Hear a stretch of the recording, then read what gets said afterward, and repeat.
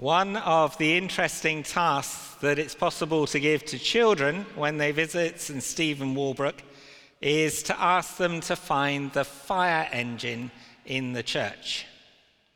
I wonder if you would be able to find it yourself. I'll give you a clue, as it can be found on the memorial to George Griffin Stonestreet, who died in 1802.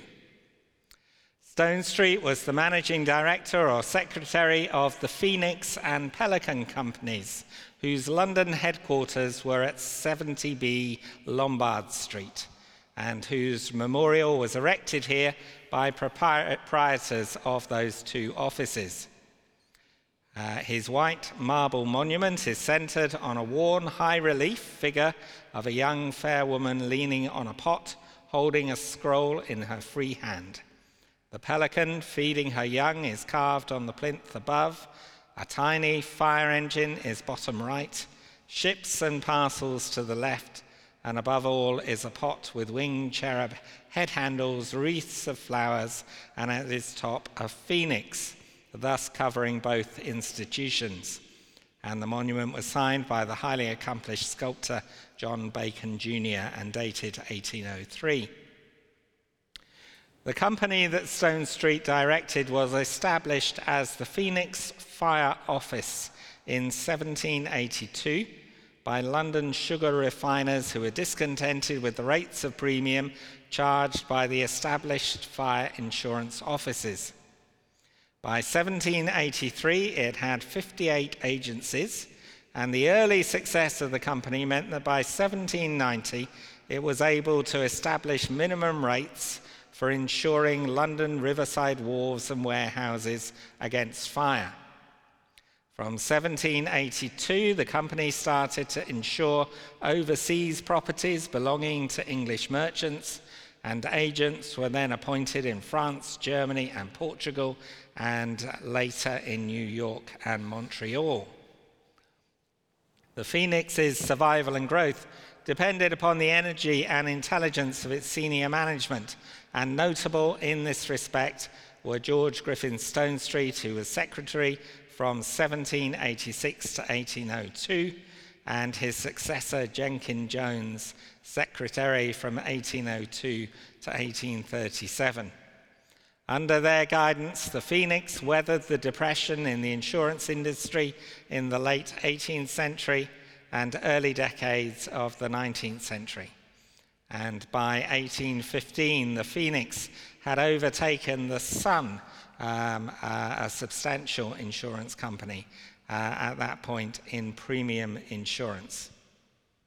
That period also saw the Phoenix establish the Pelican Life Insurance in 1797, acquire several large provincial operations, set up agencies across Britain, and most importantly, penetrate the European market from the Baltic Sea to the Iberian Peninsula.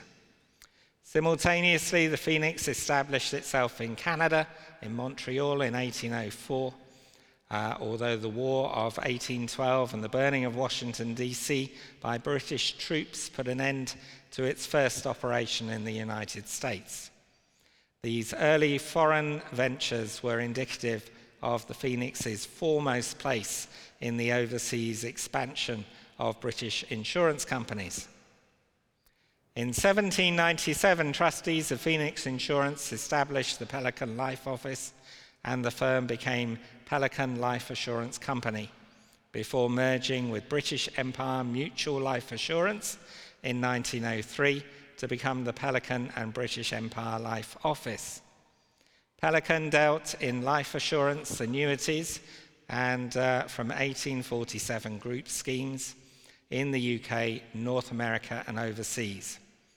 Over time, Pelican acquired the business of Lifestar and Manchester Fire and Life, and by the 1820s, it had agents in France, Sweden, Germany, and North America. By the 1840s, it had invested in the railways and offered short-term loans to docks and canals.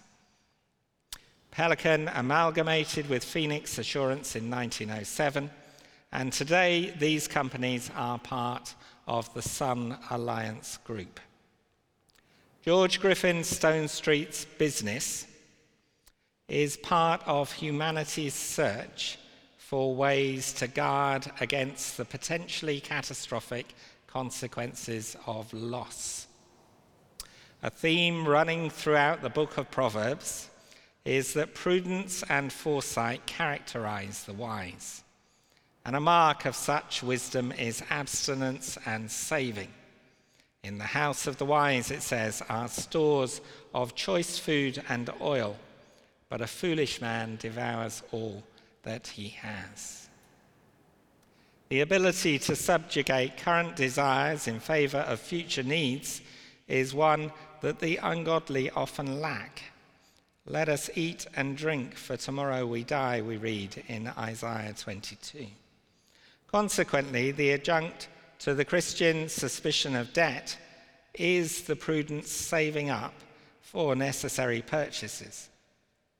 The most dramatic example of God's advocacy of prudential provision was in the prompting of Joseph to store the surplus from 7 Egyptian harvests, for these not only enabled Egypt to survive the ensuing famine, but also preserved the descendants of Abraham.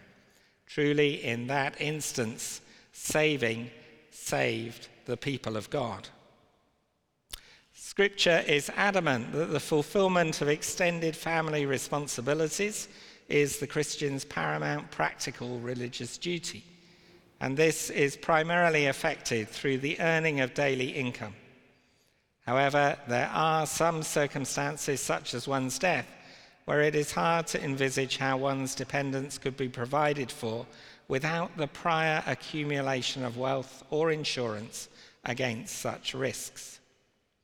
Although trust in God's provision on a hand-to-mouth basis is possible, even admirable as a single person, the task becomes much more difficult when one has dependents.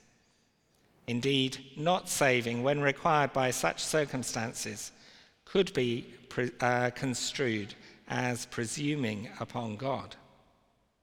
Freedom from such concerns is one of the reasons for Paul's commendation of Christian celibacy. While mutual dependence in times of trial among Christians is to be welcomed, it is irresponsible for the spendthrift deliberately to place him or herself in a position of vulnerability. It runs contrary to the teaching in Paul's letters that the Christian should work diligently in order to avoid dependence on others and also to be in a position to assist the needy. In numerous areas of Christian experience, God has chosen to act mainly through and in response to the prayerful actions and efforts of his people. Hence, exercising foresight and acting in response does not necessarily betray a lack of trust in providential oversight. Conversely, however, protecting oneself from every contingency through high levels of savings and insurance under the guise of prudence and self-reliance is indistinguishable in practice from resorting to wealth as the ultimate source of one's security. We must therefore examine our hearts before God, for the Christian is required not only to hold to doctrines in theory, but also to embody them in the way that he or she lives. May it be so for each one of us.